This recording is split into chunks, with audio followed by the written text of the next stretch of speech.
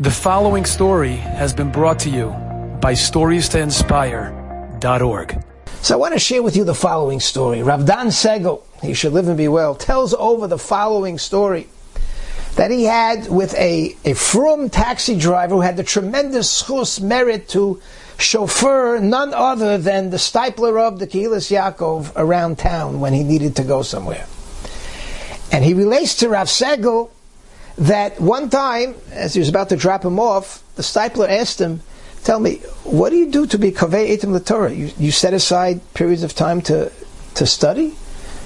So he says, "Rebbe, look, what can I tell you? At the end of the day, I'm exhausted. I literally have no strength left. But I want you to know, I go to a Gemara shir, and as soon as the rabbi begins saying the Gemara, I fall asleep, and I don't wake up till he finishes."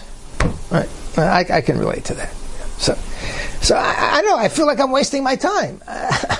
I don't really learn anything. Maybe I'd be better off just going home and getting a decent night's sleep. So the stipler said to him, no, you have no idea what you're accomplishing, despite the fact that you fall asleep during the shir. But the fact that you are putting in all the effort that you can, you're doing the best that you can. You have no idea in Shemayim how they view you. You, from heaven's perspective, is a general. And you are a tzaddik in the eyes of HaKadosh Baruch Hu. And you'll see that one day, Achamei V'Esrim Shana, the unbelievable reward that will be accrued to you.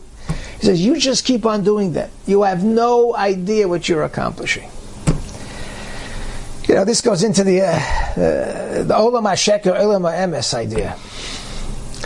Yeah, you see somebody, a big Talmud Chacham, he knows Shas, he knows Poskim, which is nothing to sneeze at, that's wonderful. And then another person is sitting in the back, he tries, doesn't have the head, but he works hard, and he can maybe understand a few lines of the Gemara, falls asleep. It's difficult. But he puts in as much effort as humanly possible for the talent and for the brain power that God has given him. It's very possible that this person who's sitting in the back and nobody pays any attention to, after 120 years is going to sit ahead of this big person who knows Shas and Poskim. Because maybe this person, blessed with a brilliant mind, and of course learned a great deal, but did not expend all the effort that he could have or should have. And yet this person did. So in the next world, he'll be an awesome Talmud Chacham, and he'll be sitting up front, way ahead of these other famous people. Because that's the Olam HaEmes.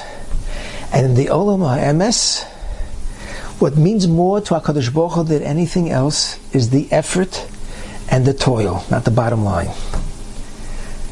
How much are you expending in terms of trying? Are you putting in everything that you can? You're exhausted, you're tired, you still go to a shir. You fall asleep? Okay, you fall asleep. But you're doing the best that you can. You have no idea what you're worth in God's eyes. And it's a lesson we should all take with us. Don't worry about the outcome. Don't worry about how it looks. Just try your hardest. And by doing so, in the eyes of HaKadosh Baruch Hu, you're a prince. You're a princess. You're a king. You're a queen. And Mitzvah Hashem, there'll be tremendous reward for those who stretch out their hand, even in impossible situations. Enjoyed this story? Come again. Bring a friend. StoriesToInspire.org